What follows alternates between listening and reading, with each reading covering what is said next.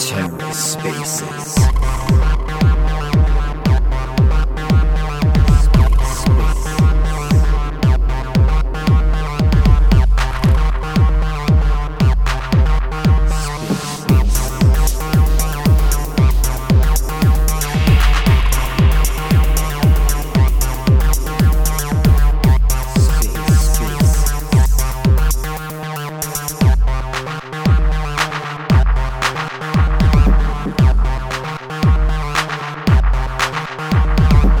Hello and welcome to The Ether. Today is Wednesday, June 14th, 2023.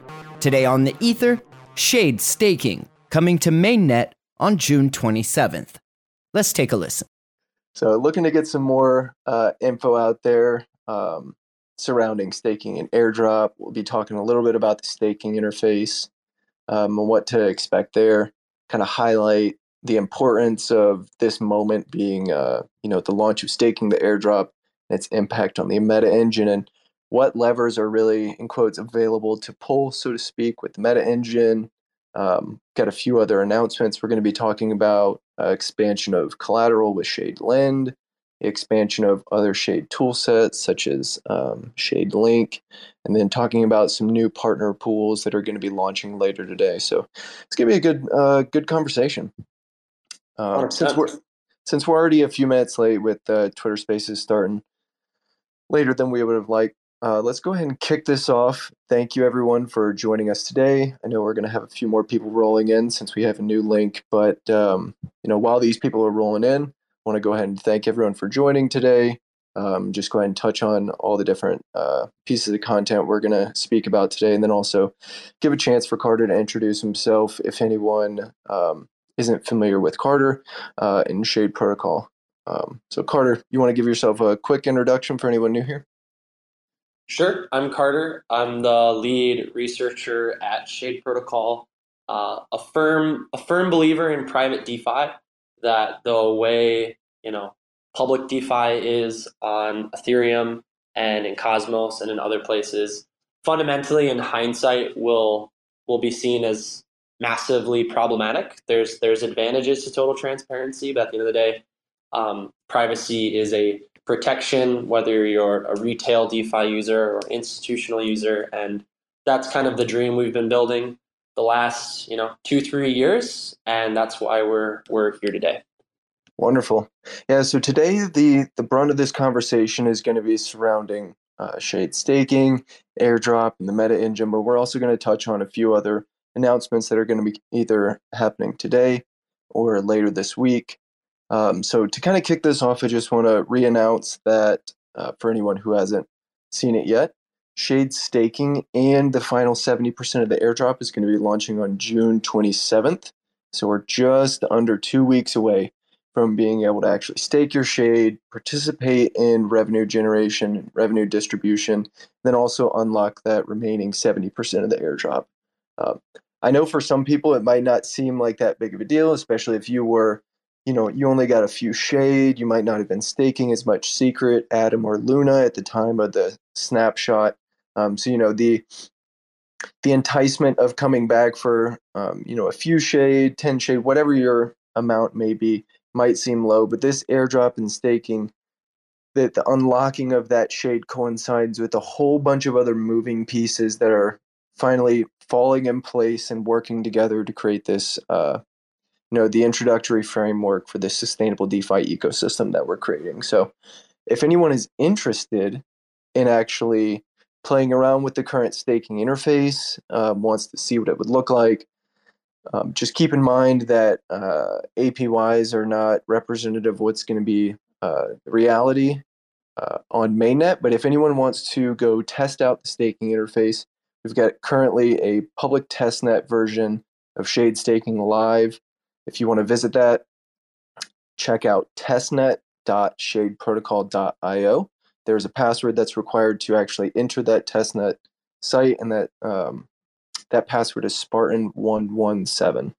Then all you'll need to do is connect your Kepler wallet, and you'll be able to view the staking, unstaking interface. And you'll also notice below that there is a section for Shade staking derivatives. Now, that's not going to be coming out with the launch of airdrop and staking, but just a teaser and a reminder that we've got other expansions on top of this staking coming out right behind staking the airdrop. So a lot to look forward to with that. So outside of just these general announcements, we've been talking about the importance of this moment, the launch of staking, the launch of the airdrop, talking about the importance of that and its impact on the meta engine and the Shade token in particular. And so, Carter, for anyone who is not aware of what the Shade meta engine is, maybe they haven't seen the meta engine blog post that we put out on blog.shadeprotocol.io, would you mind running through just a high-level overview of what the Shade meta engine is and what its impact is on the protocol ecosystem? Sure. So I think 2022 and 2023 DeFi has kind of proven to us that in a bear market, hyper-inflationary projects tend to suffer. And at the end of the day, DeFi needs to be striving towards real yield. Real yield back to the stakeholders that are aligned with the future of the protocol, and actually, build on top of real yield as opposed to just kind of fake inflationary yield. And the meta engine is built kind of on this concept of what if we had this, continually growing DeFi ecosystem where every single product launched, 100% of the value goes back to the Shade DAO and Shade stakers, as opposed to like some new token representing this new DeFi, like every new DeFi primitive that gets added on. And what if we repurpose these fees in a way that continues to improve the liquidity of the existing products to the point where over time, over the course of 5 to 10 years, Shade Protocol and its governance and its stakers will be governing, tens of millions of dollars in liquidity and assets that it owns on its own platform.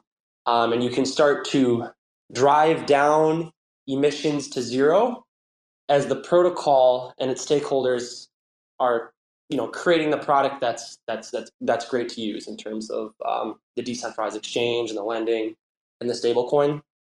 And so Shade Protocol right now, the meta engine hasn't really existed because stakers haven't been a part of the equation, nor has kind of the fees been capable of being repurposed to be given back to stakers or to be repurposed back to purchasing liquidity to improve the experience for the platform in a sustainable and long-term way. So with staking, we kick that off. And we're still in a very precarious situation, right?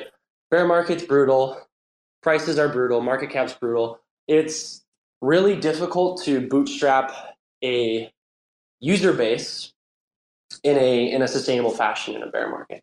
It's definitely a challenge. So staking is part of kind of moving Shade away from this vulnerable position where it's counting on a majority of liquidity providers and holders to essentially believe in the future utility of Shade, as opposed to, once staking's live, there's a genuine utility for Shade in the form of real yield that comes from all these different products and fees. And then eventually what's also, it's already been under development, but we'll be bringing to the finish line is governance as well for Shade Protocol. Truly converting the protocol into something that's decentralized and controlled by the community in a way that goes beyond just the core contributors that are distributed throughout the world. So I'm very excited about the opportunity. I know that we've been getting a lot of feedback on protocol and liquidity versus stakers. Christian is actually working on a potentially updated meta engine model that would potentially see more of ShadeSwap's fees going back to the DAO, essentially like increased fees tied to that, as well as the staking derivative having a more aggressive fee, as it's been a very casual and passive fee for quite a long time, and working on kind of ratcheting up some of those value capture mechanisms, as well as increasing the amount. I think right now 20% of all fees are going back to stakers with the current meta engine model. This would potentially get increased to 100%, somewhere between 50 to 100%. So you can expect to see that forum post coming out in the next week or so. I think I personally have been convinced as time goes on that there needs to be more of a focus on the stakers and maybe less on the protocol and liquidity, which is I think the hardest part about POL is that there is a component of speculation, right? Like if the DAO is buying some Bitcoin, some Atom, and combining that with Shade and LP pool, it's technically taking a speculative position because it's counting on those things to succeed in the future. So I think there's room for protocol and liquidity, but I feel like we're reaching the point where like we really need governance in order to truly like determine that decision because of that speculative component. So before governance goes live, it almost behooves us to return maybe like 100% of the value back to stakers. And then once governance is live, then collectively as a community, we can decide if we want to take more of a speculative stance on the fees that are accrued from the DAO. And like my opinion is very different than the next person's opinion, different than the next person's opinion. And that's ultimately why we have rough consensus, because it shouldn't just be a couple individuals that think about this all day. You being able to like unilaterally make decisions, that's obviously been a part of the story to date, is that distributed core contributors across the world are trying to push this in the right direction. But when you reach a decision that has a variety of parties with a variety of different directions, that is ultimately why governance is an important part of the meta engine.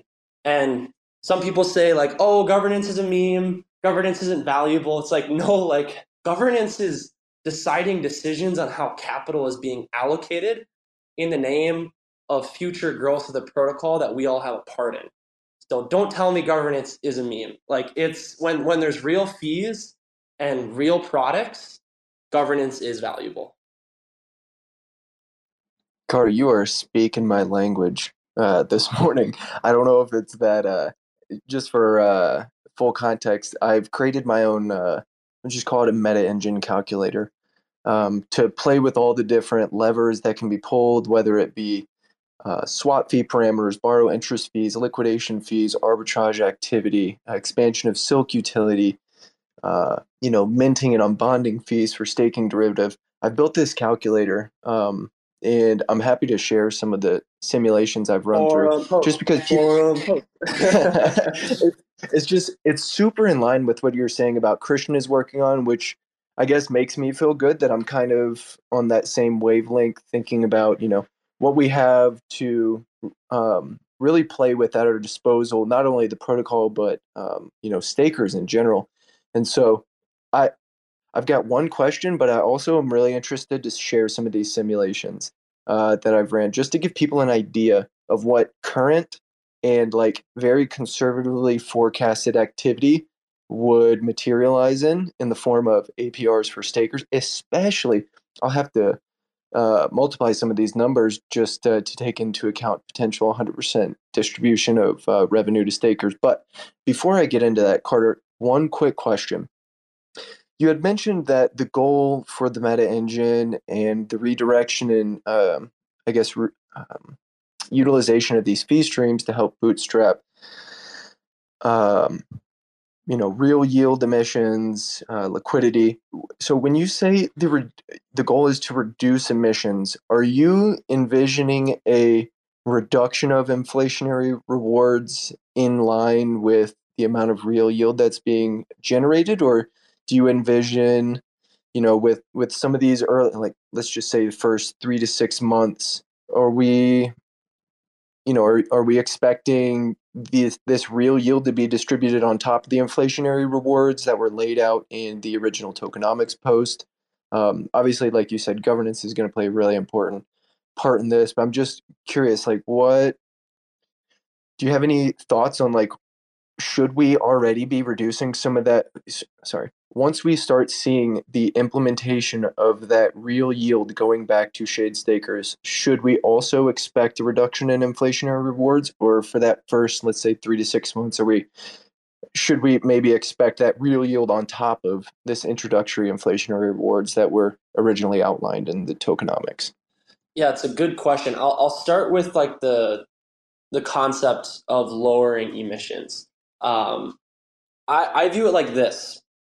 If we can build up enough of a data set on ShadeSwap where a liquidity provider can see that there's enough volume and traffic on swap fee APYs to, sit in a pool and earn from that, it's like a slider. Like as volume and activity increases, then you should be able to pull back on emissions because the swap fee APY is what's essentially feeding the liquidity provider instead of the external incentive.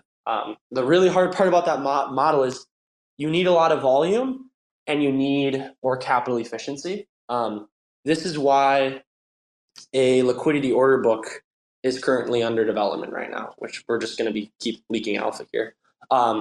Constant product pools are archaic. They have advantages. They're beautiful in their own right, but you have to head towards concentrated liquidity and an informed and technically savvy liquidity provider community. I think that's just kind of you still need a retail to have the ability to easily participate, but at the end of the day, the way to drive down emissions is more efficient liquidity provider models and actual platform usage in a way where people can organically exist on it without an inflationary external yield. And let's make one thing clear. That's insanely difficult to do, period. Like, especially in a bear market. In a bull market, when volume is 10x, these types of ideas become a lot easier because there is more activity. Right now, pulling off that transition is very difficult to do. And so it's like you have to call a spade a spade. There's going to be subsidy for these liquidity providers because we do care about providing a baseline experience, even in the bottom of the barrel, right? Like that's a truth that people might be afraid to say, but I think that is the truth of the situation. But as time goes on, as we introduce the liquidity order book, operating alongside asymmetric concentrated liquidity, I think we'll be able to start to back off of emissions. Some interesting like user reports, broad stats about the site. For instance, we had 18,200 new unique visitors in like essentially from late May to late June. So this is like actual legitimate usage of a platform, which is amazing. Like 18,000 people. What? Super good growth on that front. Very, very pleased to hear that. So how do we convert those people into shade holders? How do we convert people using the platform because they enjoy the utility into people that appreciate why they should hold shade? And I think staking is a huge part of that. It's just in 2023 to have a project where you can't tap into the success of the platform is a huge disconnect. So I think staking will be very, very helpful in converting a lot of those platform users into excited, holders of the token, partners in the long-term vision. And at the end of the day, you win via usage. You cannot tokenomics kind of your way. If you have 0 users on the platform, it doesn't matter how good your tokenomics are. So the onus is on us to continue to grow the user base and then have a sharp strategy for backing off of emissions. Acknowledge when we've gotten too far or too little. I would argue right now we're probably over emitting. I think this next cycle of rewards, I think 21 days out from now, we'll see some potential reductions if post staking and post airdrop we don't see an uptick in platform usage and or like shade price appreciation components. I think there's a strong argument to be made to back off of emissions in a significant and decisive way. So that's kind of the big data point we're waiting for is post staking, post airdrop. Where do we stand on usage? Where do we stand with Shade? And we'll, I think, have to make a decisive decision there. And just to kind of comment on what you were talking about with, being able to really look at usage for some of these critical pairs, where can we, where can we reduce emissions without necessarily impacting the ability for these liquidity providers to earn? And I think there are already, considering we are in a bear market, there are already some really good shade swap pairs that exemplify this ability to provide this optimal LP experience without having to really focus on over emitting to be able to maintain that positive LP experience. Some ones that are just off the top of my head, uh, you know, I am biased because personally I am LPing in these pools, but like the ST Atom pool is constantly um, putting up, 15, 20% TVL being swapped in single days, and that generally means about anywhere from, let's say, 4 to 6% fees in APY or in APR, and that is being distributed in the form of actual LP tokens. So those swap fees are being accrued. When you materialize that by either withdrawing your liquidity, re-LPing, those swap fees are being realized in Atom and ST Atom. Another great pool to exemplify sort of the earning potential, even right now in this bear market, would be Silk ST Atom pool. For the longest time, it was our biggest pool on Shade Swap, and also for the longest time outside of that Atom ST Atom pool, that was the largest volume pool. And I've seen swap fees, APY. I've got my own calculators for a lot of this stuff, but seeing swap fee APYs anywhere from 15 to 30% APY, depending on how much activity is going on. It obviously And with S. Go ahead, and also, like, besides the APY too is the impermanence loss. Like during the altcoin rundown of 30% in a day, and like I'm willing to. I think I can call a spade here. Like if you're on a 14-day lock in on osmosis on, say, like Evmos Osmo or something, like brutal. You're because both sides of the liquidity providing experience are depreciating at the same time. So your impermanence loss is through the roof in a bear market. Versus if you're, say, ST Atom to Silk, yes, Atom saw a very large drawdown, but half of your liquidity is in the form of a stable coin. So you're kind of hedged against that drawdown. And ironically enough, you're also growing how much ST Atom you own as Atom depreciates against, the stable coin. So if you're an Atom bull, like Silk ST Atom's like a brilliant pool to be in, because you're either going to have more ST Atom when everything is said and done, and you're properly hedged risk wise. So I think even Osmosis recently admitted, like, it was, I think I saw someone on Twitter say, like, it's somewhat of a mistake to have Osmo be tied to literally everything. And we preach this, this, Red. We've been preaching this for like half a year at this point, where they're having to pay liquidity providers to offset all the impermanence loss of forcing them to buy the Osmo token, versus I think the single-sided exposure is it's much safer, it's much more stable, it's more precise on asset exposure. I think in a bull market, the Osmo model is better. I think there's distinct advantages in a bull to having exposure to both sides volatility. I think that's where it shines. But in a bear, we're seeing the flip side, right? Like we're seeing like how bad things can get. So and ultimately, like, this is why there's never going to be one DEX to rule them all, or one stable coin to rule them all. At the end of the day, Web3 needs to provide a liquidity providing experience to match a variety of needs. But as a whole, concentrated liquidity and a very intelligent liquidity provider community is probably going to be where the space heads towards. And just I know this isn't applicable now, but you've done a really good job at elaborating this in the past. The goal for ShadeSwap is to eventually allow, permissionless onboarding of new pools and incentives. And with the current structure of how most of the pools are set up, most pairs are most pairs on ShadeSwap have a silk component. Outside of derivative, like specifically derivative swap pools, most assets on ShadeSwap are paired to silk. There are a few key shade pairs as well, but with the launch of some additional native secret network tokens, we're going to be seeing the expansion of assets paired to stake secret, which also kind of is going to be one of those first examples of these new tokens being able to pair to tokens outside of Shade and Silk. And the benefit of that, let's say, other assets want to pair to Stake Secret. You were giving the example that during a bull market, these volatile asset pairs generally will appreciate more relative to a stablecoin volatile asset pair. We have that functionality to be able to provide new assets the ability to launch and pair with Stake Secret if they want that exposure to Secret. If they want that more conservative exposure to stablecoin, they can pair with Silk.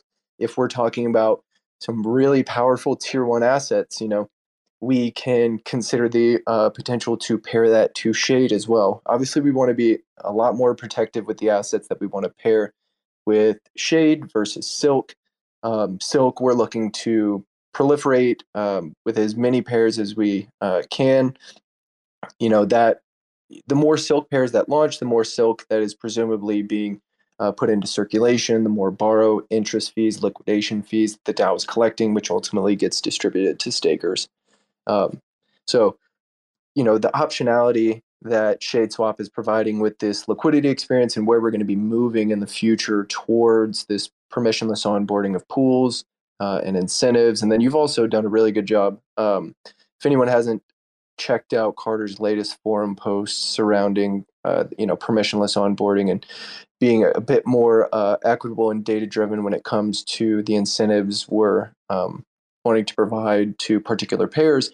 All of this is, the pieces of the puzzle are all there. And so as we kind of move towards staking, airdrop, we start really, really honing down into this data-driven path forward, I think Shade Protocol is going to be set up fairly exceptionally to be able to maneuver in this, in that environment. Yeah, and I can't emphasize enough, like the framework that's coming for emissions is essentially on a category by category basis. People are competing for emissions in certain categories, right? Like you want to incentivize CMST, IST, USK. You want to incentivize all these different stablecoin projects to bring as much volume, as many users, and as many external incentives to the platform as possible, because they want to have a shot at winning more of the shade emissions that are allocated to that category, right?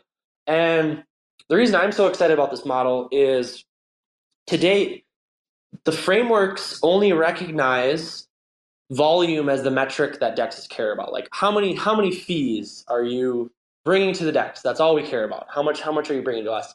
But I think there's a mistake there. And the mistake is that those external projects are bringing an external incentive, right? They're putting that external incentive to gather liquidity providers onto the platform.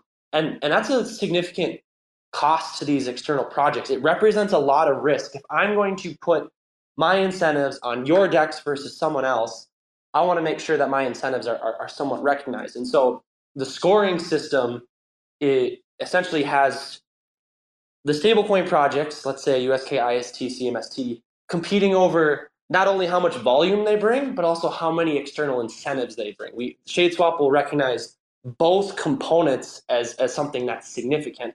One of them is more focused on the liquidity provider, right? The external incentives that are brought.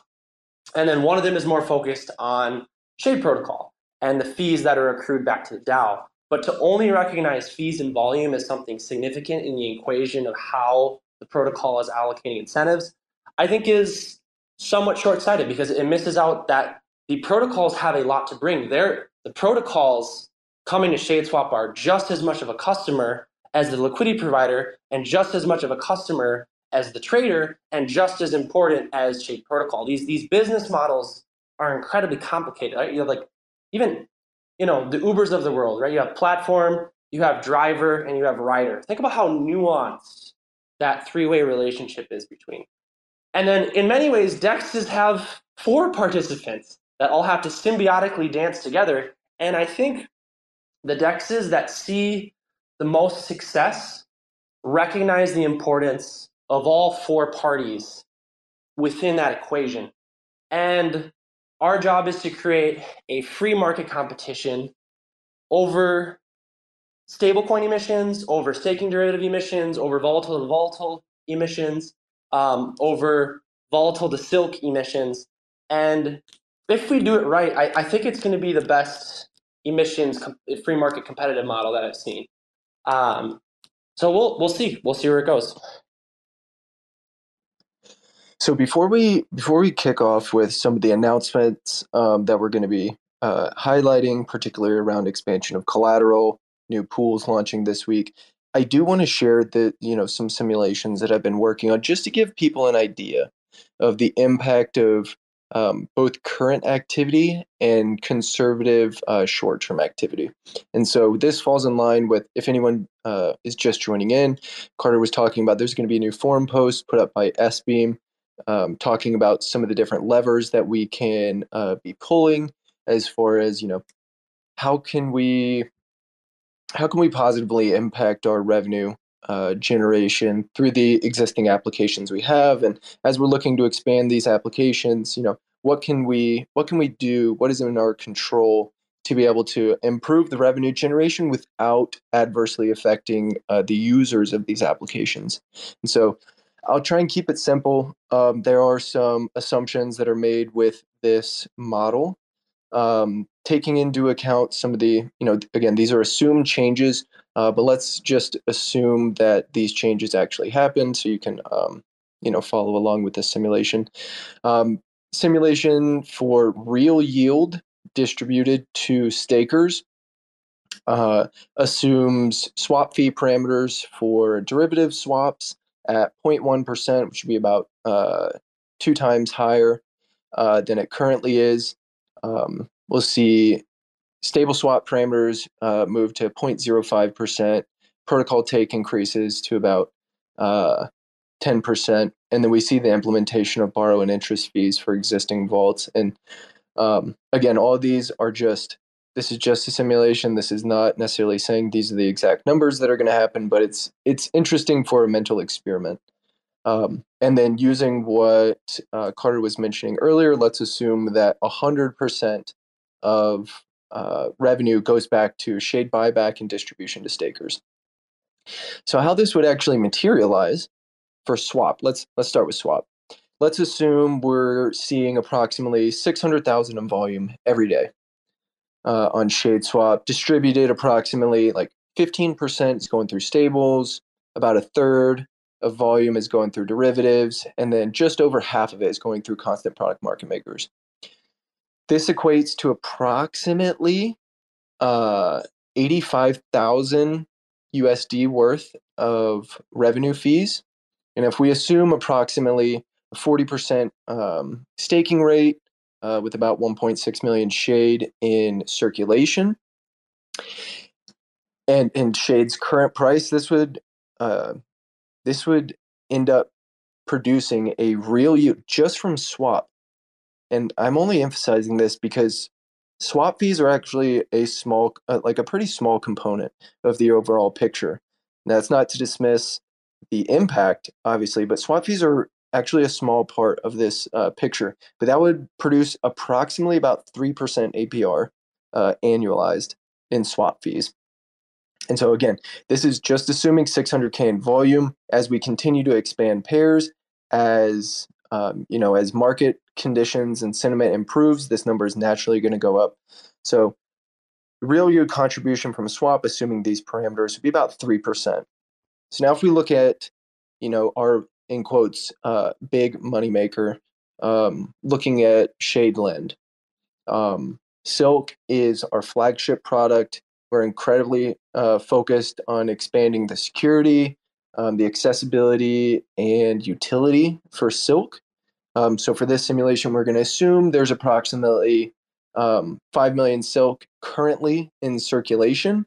And there's been, let's say, approximately 10 million silk minted overall. And I only mention that because borrow fees are assessed. When you open your position, interest is accrued on your position over time. So that 10 million silk minted overall, let's say 5 million of it was paid back. That's still important for this revenue generation. But if we assume, let's say, a 1% borrow fee and a 2% interest fee, we're looking at approximately $510,000 in real yield that is going to be distributed. And this is purely coming from liquidations, borrow fees, interest fees. And currently, introductory rates are at 0% for borrow fees and interest fees. Liquidation fees are still accruing for the DAO. That's a minor component of this. Annualized, what this would, under the same staking conditions, this would equate to approximately an 18% APR in real yield. And so I'm going to stop here because the only other one I did simulations for was staking derivatives. It's a smaller component. It's approximately 0.3% APR with conservative estimates. If we look at the overall picture for that, using some of these estimated swap fee parameters and activity, we're looking at close to 21% APR in real yield. And, this is a mental exercise. This is not to say this is going to happen, but I think, Carter, feel free to correct me if I'm wrong. These are fairly conservative estimates, and these are just some of the levers that we have to pull. So I'm just curious of kind of what you're thinking about as I'm going through this. I'd be curious how much comes from liquidations back to the DAO. I think that's like a very volatile metric. That 500K, I think that sounds a little high. My gut says it's probably closer to like 150 to 250 tops. So, but I would have to check the model. That because let's say 2% of 100,000 is $2,000. So of a million would be 20,000. So of 10 million would be like $200,000. So I think that's my only question is I feel like that number is maybe slightly high, but even then, even let's say it's 50% inaccurate, which is big, right? Even like a 8 to 10% real yield is like very, very impressive. And then all of that staking pressure also pulls a lot of supply out of circulation, which supply and demand, if you assume supply decreases and you assume there's still like continued demand for ownership of Shade and being part of the protocol, that should help the price, which is purchasing power for the DEX in terms of and Shade protocol overall as an incentive that it can give out to attract additional players, to bring more users, right? And that creates a very virtuous life cycle, especially when if you're not emitting towards staking, then that's really good, right? Now you're not having like an inflated emission at stakers. So you're not like spending you're not spending protocol emissions to lock people up in order to give them a yield that they'll sell, right? Like if it's real yield driven, there really isn't anything lost, right? It's just the protocol using its fees to buy an asset, give it to stakers, and they have to choose if they want to stake it or sell it, right? So overall, I think that's super optimistic. What I will say about the interest fee is if you study SaaS models, I think it would best serve Silk not to have any interest fees or borrowing fees for as long as humanly possible, even though it's the highest potential moneymaker. And the reason I say that is because if Silk can get to 20 million, 40 million, 100 million in a bull market or in the next cycle, it's the liquidity base for ShadeSwap. And so it's really what's stimulating this economy of trading and leverage on the DEX. And you don't want to scare away your liquidity providers and your power users that are enjoying the 0% interest fees, 0% borrowing fees that are creating a really good liquidity provider experience on ShadeSwap using Silk. So I think a lot of the Cosmos stablecoins are charging interest fees and borrow fees out of the gates. And I would say it's Silk's greatest advantage is that we're actually giving away, we're trying to stimulate the adoption of Silk without adding in any additional fees or friction points. I think that's hugely powerful. I've talked with people, and I know that's hugely powerful. I'm not saying it's a lever that won't be activated one day, but my gut says that we have to be like very careful with monetizing too quickly the flagship product that represents the foundational liquidity that undergirds all of Shade DeFi. Still very, very exciting though. I'm very excited to hear those numbers and can't wait to play around with the model more. Yeah, I was about to say I'll send you my calculations once we get done with this. And to your point, I was looking at incorrect number. That annualized amount with with my assumptions would be right around 250K. So about half of kind of what you were saying. My thoughts with the borrow fee and interest. You make an incredible point about that being a killer value prop for Silk, as if Silk needed more value props to be able to convince people to use it. But having that 0% borrow fee and interest is really incredible for that early adoption. Being able to, for lack of a better phrase, being able to obtain users is incredibly hard relative to retention of users. And so being able to obtain these users with that introductory fee is incredibly valuable. My thoughts about the slow rollout of the borrow fee and interest fee are mainly coming from the fact that we're incentivizing silk pairs on ShadeSwap. So in a sense, we are still like we in a sense we are kind of paying for that adoption, because one of the big things that people can do with Silk is utilize it on ShadeSwap, LP it. They can put it in the earn pool. If you're putting it on ShadeSwap, you're going to be earning swap fees, which are really nice. If you're LPing a stablecoin, your swap fees are being accrued in part stablecoins, but the emissions are being assessed in Shade for the most part. And so that's just kind of where my mind is going when we talk about like the implementation of borrow fees would reduce some of that, that early on adoption potential, but it would help offset some of the spending that the protocol is doing to help provide some of that, early utility, so to speak. And this is not to say that, and again, this is not meant to construe that having 0% bar fees and interest is a bad thing. I think with Silk being the number one stablecoin or the largest decentralized stablecoin in the cosmos, I mean, hell, I think it happened within a week and a half, 2 weeks. Not only are people seeing the value proposition of Silk, the currency basket, and the potential utility for it long term, but those introductory rates are incredibly enticing. So we are obviously seeing some success there. But it's important to kind of think about all of these moving pieces as we move forward, and especially as we launch staking, because all of these, discussions and implementations of these things does have a material impact on stakers and the DAO in the long term. 100%. And I definitely see the different routes for it's essentially a game of like expansion versus kind of like a defensive position, and in terms of like Shade tokens price and how much you monetize existing usage versus future usage.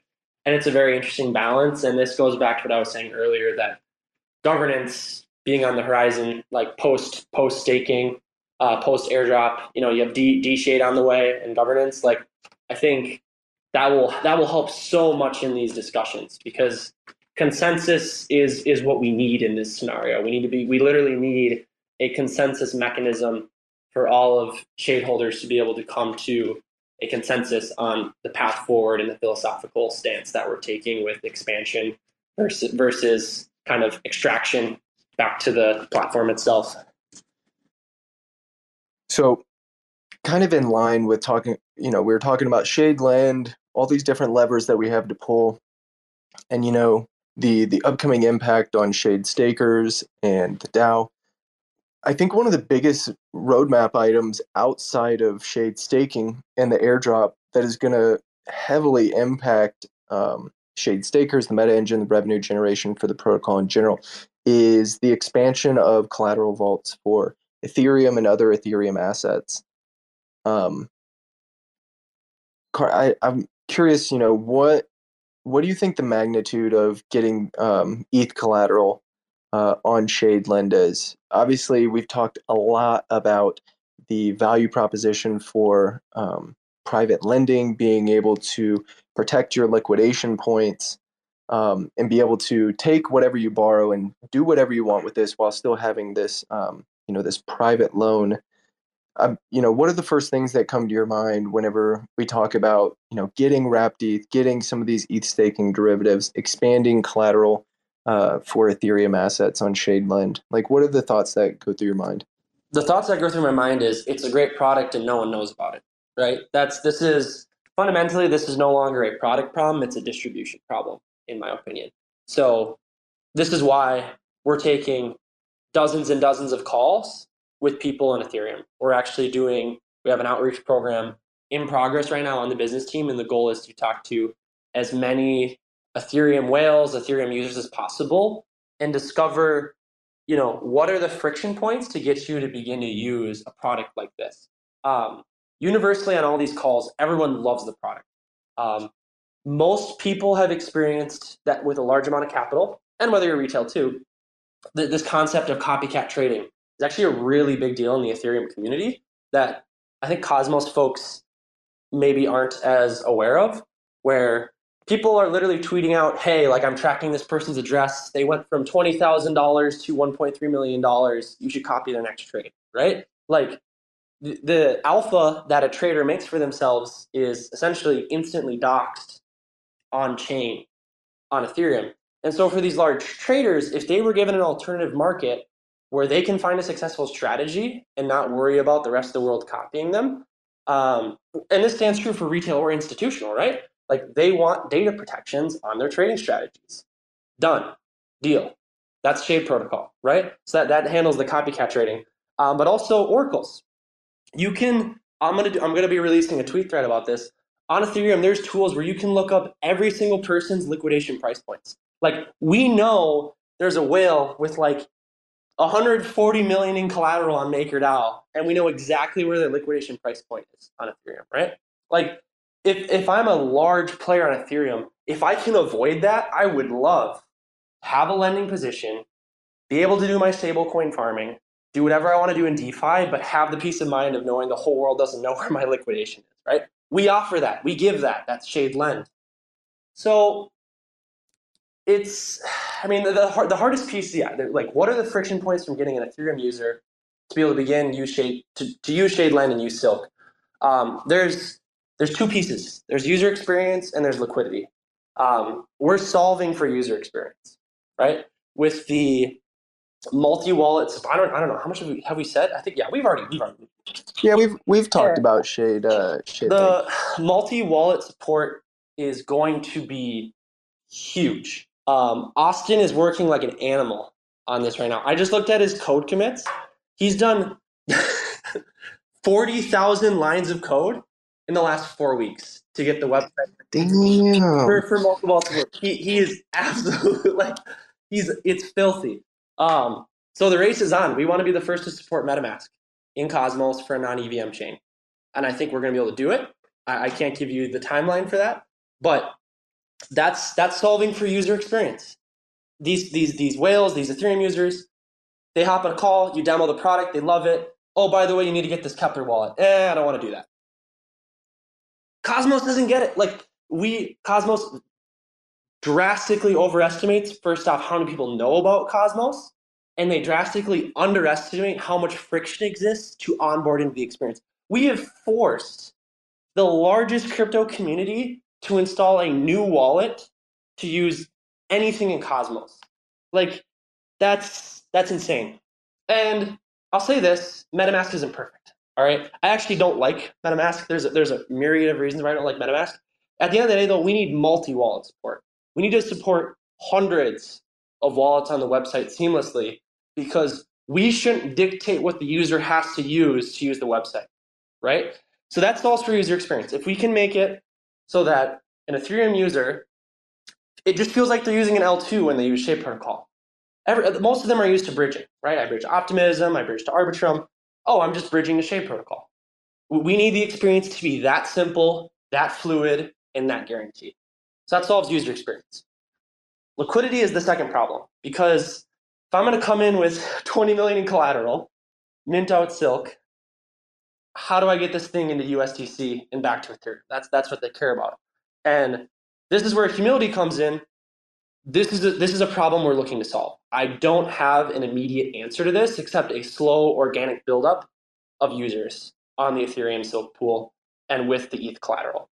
So if anyone in the audience has ideas on how to be able to scale up the liquidity there in a sustainable way, I'm all ears for that. We're solving the user experience problem, and we're racking our brains on solving the liquidity one.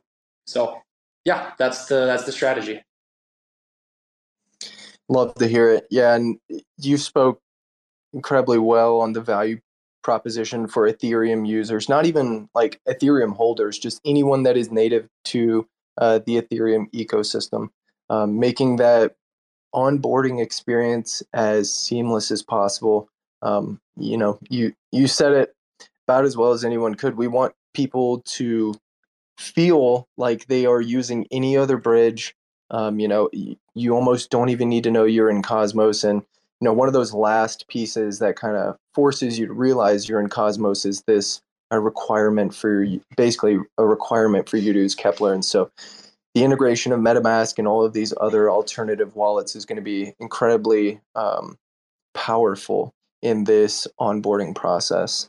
I do want to go ahead and open it up to the. I have one more thing to talk about, but before we get into this, I want to open this up to the community here. If anyone has any questions or you want to partake in this discussion, whether it be surrounding the meta engine, staking, airdrop, any of these announcements, feel free to go ahead and request, and I'll bring you up. But while we're giving people a chance to do that, we also have one more announcement to kind of discuss, and that is the launching of new partner incentive pools that is slated to, if I'm remembering correctly, these should be going live like really soon after we get done with this Twitter space. Sure. Can I explain those really quick? Yeah, absolutely. I would love for you to. So essentially, we have rewards that get accrued if you're liquidity providing on certain partner pools. And the problem is we don't have pools tied to those partner tokens. And so users are being forced to bridge out of the platform to then go and use the reward tokens. And so what's happening today is a bunch of small, unincentivized Silk to reward partner token pools are going live. And so this gives traders the option, not with a great liquidity experience, but the ability to kind of sell their reward token and interact with the rest of the DEX without having to leave the platform. So these will be unincentivized pools. There will be some initial liquidity seeded on them from some of the core folks, and hopefully this should improve the trader experience and the liquidity provider experience for people that value the convenience of not wanting to leave the DEX. Yeah, I'm personally really excited about this one because, we talk a lot about this interconnected ecosystem of applications where people don't have to leave the site to do what they want to do. And I think this is one of those last things that we've kind of, up until this point, forced people to leave the site in order to go do. Like, you're earning on Shade Protocol's applications, but you have to leave the site to be able to actually realize any profits that you made. And so this is going to be do whatever it is that you want to do with these tokens. So this is going to be a really nice improvement to the LP earning experience, being able to actually, sorry, my dog's sneezing in the background.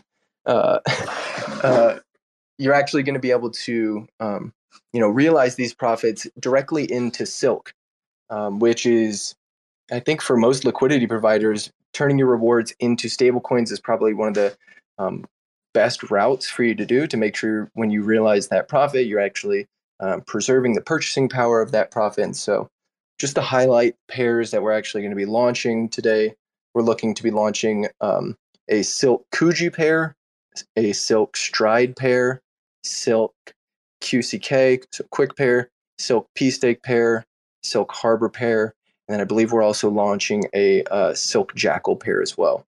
And so on top of being able to provide a more cohesive LP experience for people earning in any of our partner pools, this is also going to open up further arbitrage activity between ShadeSwap and other Cosmos-based dexes, and that will inevitably increase the volume on these on ShadeSwap, which is going to equate to more swap fees going back to the DAO and going back to stakers. And so these things, while it might seem small, this is just another one of those steps towards that long-term stability, increasing revenue generation, and that flow back to shade stakers.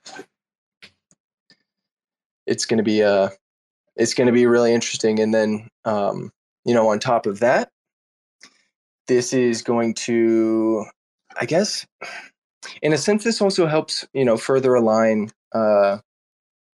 protocol actors, right? So Silk being this in quotes moneymaker for the protocol, having these additional partner incentives paired to Silk. One, this is the most ideal pair for these assets. The alternative is effectively, let's say you wanted to go swap them on Osmosis. The alternative is for you to pair these assets with Osmo and then swap into Osmo. And if you don't actually want to hold Osmo, you have to actually swap into another asset. And so I'm personally really excited about, as small as it may seem, I'm personally really excited about the improvement for the LP earning experience. Giving people another reason to stay within the Shade Protocol ecosystem. I'd also say too, I'm excited about. I like unincentivized pools. I think they're great experiments, and you actually get a lot of data from them. So excited to gather data there, because make no mistake, we are gathering data on the DEX. That's maybe like another thing that people aren't aware of. Like we want this to be as data driven as possible. 1 month of data is starting to accumulate into like informational dashboards and better aggregate statistics that we're also hoping to publish, not only on the forums, but eventually like dashboards directly on the website. This is known as Analytics V2. It's an internal software development project between the API team and the front end team that will be coming into fruition in the coming months. So to summarize all the initiatives right now, there's mobile, there's Analytics V2, there's multi-wallet support, there's staking plus airdrop, there's the liquidity order book, there's Len V2, and then there's also kind of the Ethereum user acquisition campaign. So whenever people say like, I don't know, like, are you guys executing? Are you guys doing anything? Like, what's going on? It's like there's so much in motion. And I told Austin he just needs to post the 40,000 lines of code in the last 4 weeks. I was like, take your lap, Austin. Like, this is the output internally is I'm just so excited. I freaking love shipping, and price is brutal. I'm with you guys. It's painful. There's lots of reasons to be worried. It's just hard to be this close to all the productivity because there's also so much to celebrate. And I think with the meta engine evolving to really, really prioritize stakers and head more towards the real yield model, we've listened to the community feedback, and I think that's going to be very, very powerful in the coming months. And lastly, I'll say we desperately need governance, and that's also under what's technically already developed. It just needs to be revisited from like 9 months ago, and then have V1 out there, because we desperately need a rough consensus mechanism when it comes to strategic decision making as a collective community. And some people would say you should start with governance. I think it's coming at the right time, because there's actually meaningful decisions to be made as a collective community. So I think governance is a tool that benefits all of us in that we can direct the future of the protocol effectively, and there's actual important decisions to be made. So look forward to governance also coming as well. Man, you're dropping some serious alpha. We didn't even get to talk about mobile support or Shade Len V2. Obviously I'm biased. I am head over heels excited about both of those two upcoming improvements. But we'll save that for another Twitter space. keep the alpha rolling later on down the week, next week. It looks like we have one person that requested. Carter, I'm going to bring him up here, and then we'll look to wrap this up afterwards. H3, you are able to speak. Go ahead and unmute and ask your question. Awesome. Thank you so much. So just want to say a shout out to the team. Well done. What you've achieved over the last year and a half or so is it is insane. Not even considering me in the bear market. So well done on that. So for just an interesting point for me, right? I just want to know, are you guys interested and looking at possibly integrating into Silk specifically into PayPal, into other existing neobanks and stuff? So that there can be a fiat on off ramp type deal going on where existing banking or neobank customers might be utilizing Silk that will unlock specifically, let's call it Web3 type of deals and stuff like that. So are you having that somewhere on the roadmap to possibly integrate into existing neobanks and into existing payment services? So that Silk can be used to unlock specific type of deals or special things. Yes, so I actually have a great update on this one. I think most people are aware that we're working on Silk on-ramp compatibility. The main barrier has been the platforms that want to integrate Silk need proof of stability for a longer period of time. I don't blame them. After the UST collapse, there's a lot of different crypto payment platforms that now have stronger due diligence. So time is on our side on that side, right? Silk needs to mature, probably needs to hit for some of them it's a year, some of them it's 6 months. And so we just have to let time play out and prove that Silk can indeed hold its peg or at a minimum stay, above peg, right? Is important. Now, awesome. That makes sense. Separate from that, we're also exploring the beginning stage of exploring a licensure in Hong Kong. So that's something that that's new alpha here. That's all I can say about it is we're exploring licensure that would allow us to be better positioned to integrate globally with more traditional financial actors. So we are in that exploratory phase. Yeah, that's awesome. That's awesome news. Yeah, because honestly, if I compare, I'm not going to be biased here, but if you compare what Silk offers versus the other stables out there, I honestly feel there's huge potential and huge opportunity. So well done so far. It's really insane what you've guys done, and I think there's huge potential for Silk becoming, call it the mechanism to transfer value across the world as well, between fiats and stuff. If you look at traditional banks and years, so yeah, well done. Yeah, appreciate the support, appreciate the questions, and I think the hardest part about it is Silk's alive, it's real, and it's working, right? Which is crazy. We're going to be looking to add support on the analytics so that you can see how Silk performs not just against the dollar, but against everything in the basket. Because I think it's Silk makes more sense once you realize Silk is outperforming gold right now, or it's outperforming Bitcoin, or it's outperforming the euro or the yen. That's when it becomes really interesting. Right now it's purely Silk versus the dollar. It's no. The whole point of Silk is it's competing against every type of kind of stable asset, and it does it really, really well, actually. So yeah, I'm with you there. Improved analytics will make the storytelling a lot easier, and time ultimately is on our side. This is a 10, 20, 30, 40 year slog of getting Silk globally adopted, and we're here for it. That's awesome. Thanks for the question, for the opportunity. Really appreciate it. I would also say maybe we can drop a little alpha about Silk being able to be used in the wild through some of our upcoming partners. Let's hold. I'm gonna say we hold off. Let's hold off on that one. Okay. Okay, we can definitely do that. Just know that some big things are in the works. So H3, your comments are heard, and we're working on it. Carter, we've got one other person that requested. I'm gonna bring them up here real quick.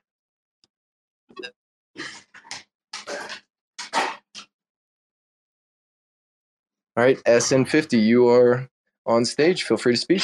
Hi guys. It's a small question though, but you guys were talking of onboarding users and user experience, and kind of made me think of was there any plan to add a function kind of like Stella has on Moonbeam to convert, like if you don't have any gas token, so secret token, to actually they have a list of token you can use. So let's say you bridge whatever. Some USDT there, some USDC, sorry, and then you don't have any secret token. So it's always a problem of going for find a faucet or somebody that will send you some, and that's kind of annoying, especially if you're talking of user who are newer to secret.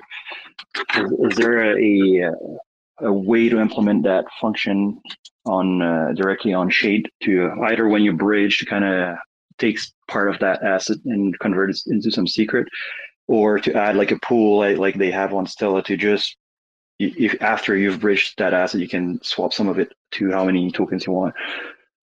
Yeah, that's a great question. So we actually, oh boy, do we have it for you. yeah, we actually, so I mean, technically it's a V1, but FeeGrant actually already launched. And what this does is this allows a new user that has no secret in their wallet to be able to convert something like Osmo into secret, even if they don't have any secret in their wallet.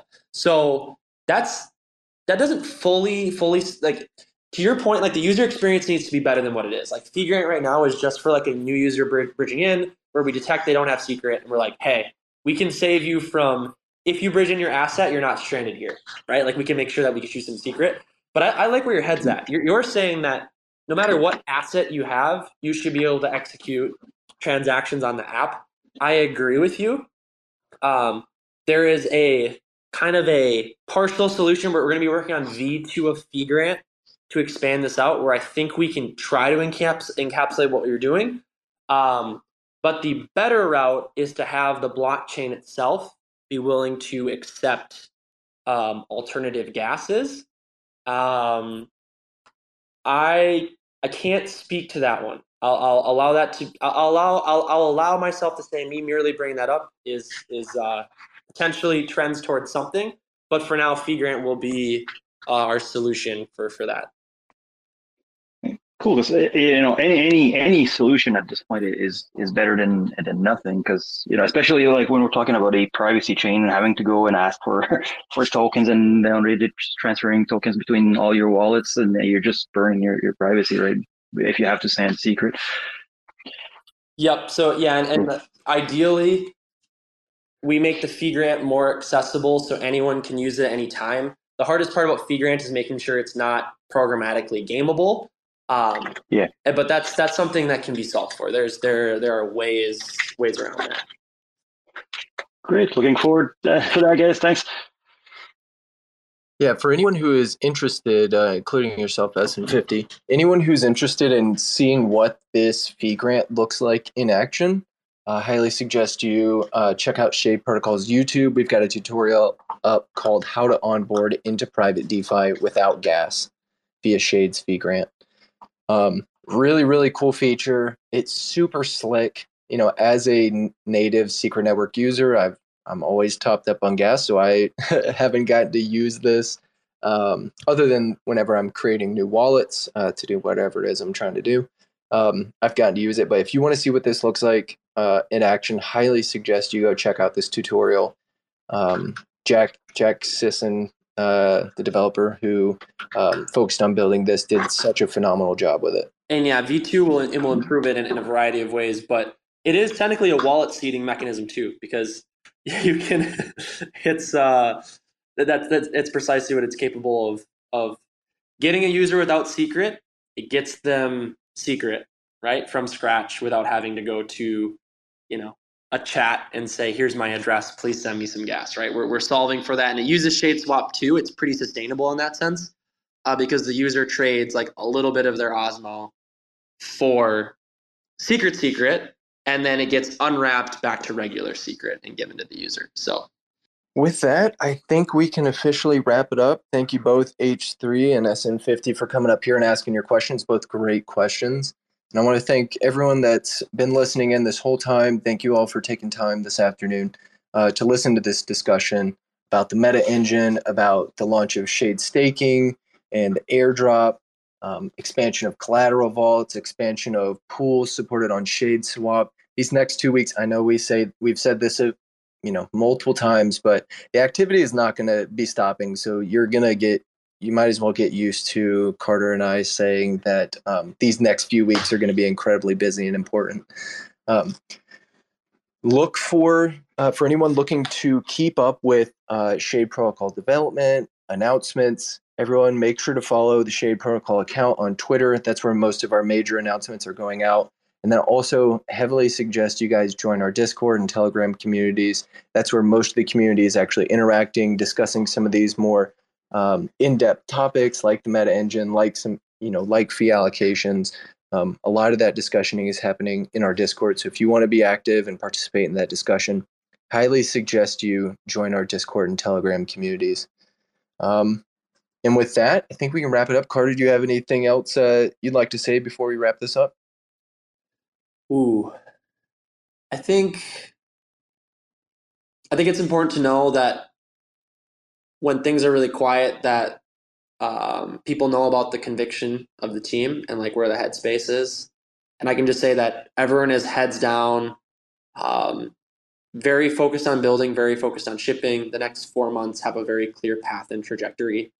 And we appreciate the support. We also appreciate the concerns. We're with you guys. But I'm incredibly optimistic because every day the user experience gets a little better. Every day the infrastructure backing these things get a little bit better. The people and the community behind this project care about excellence, and we haven't achieved excellence yet. We have components of this protocol that are excellent, but ultimately it's going to be the community and all of us collectively that help, turn this into something truly historic and something that stands the test of time. And so I just invite you to join the community. Your criticisms are excellent.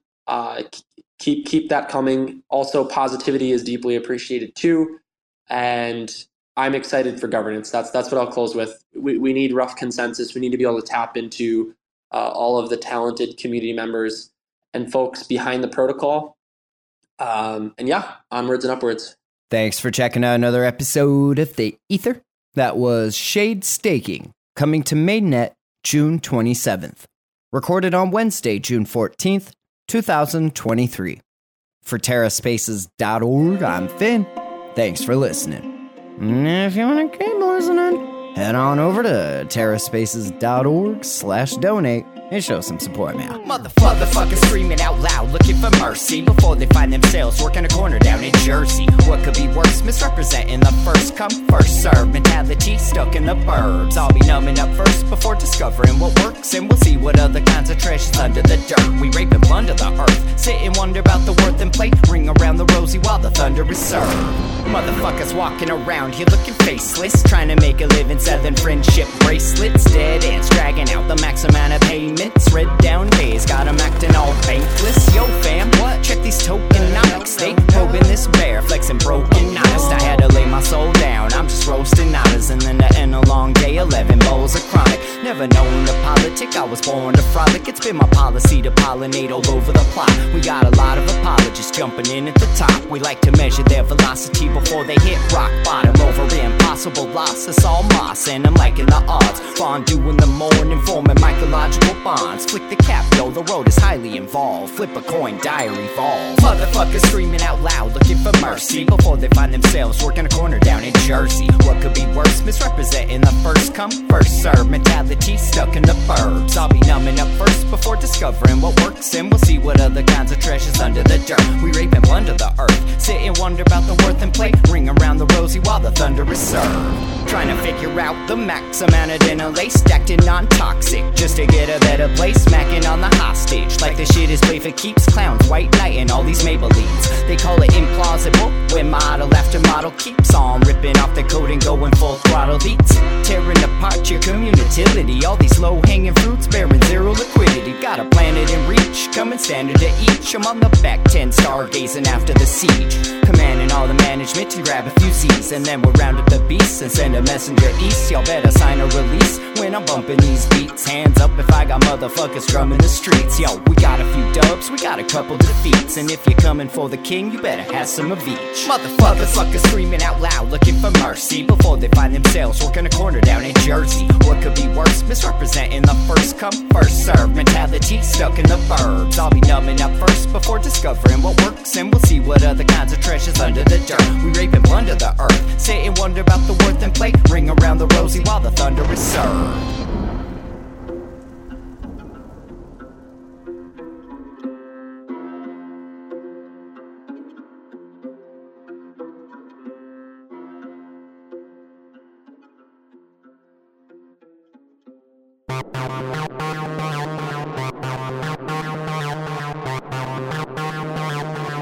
TerraSpaces.